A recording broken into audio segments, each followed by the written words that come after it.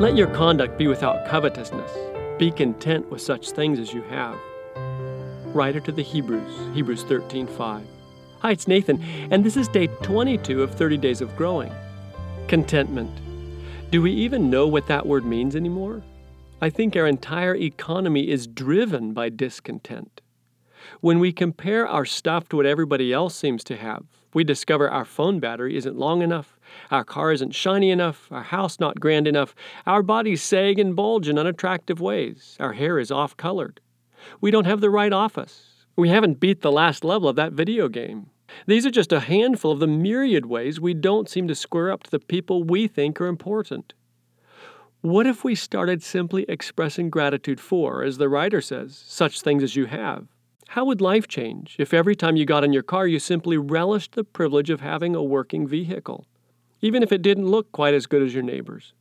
What if we were simply grateful for the home we do have, reveled in the joy of working in that drab corner office?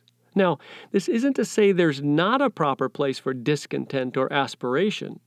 The real issue here is not allowing discontent to drive us, especially discontent brought on by comparing what we have with what others have.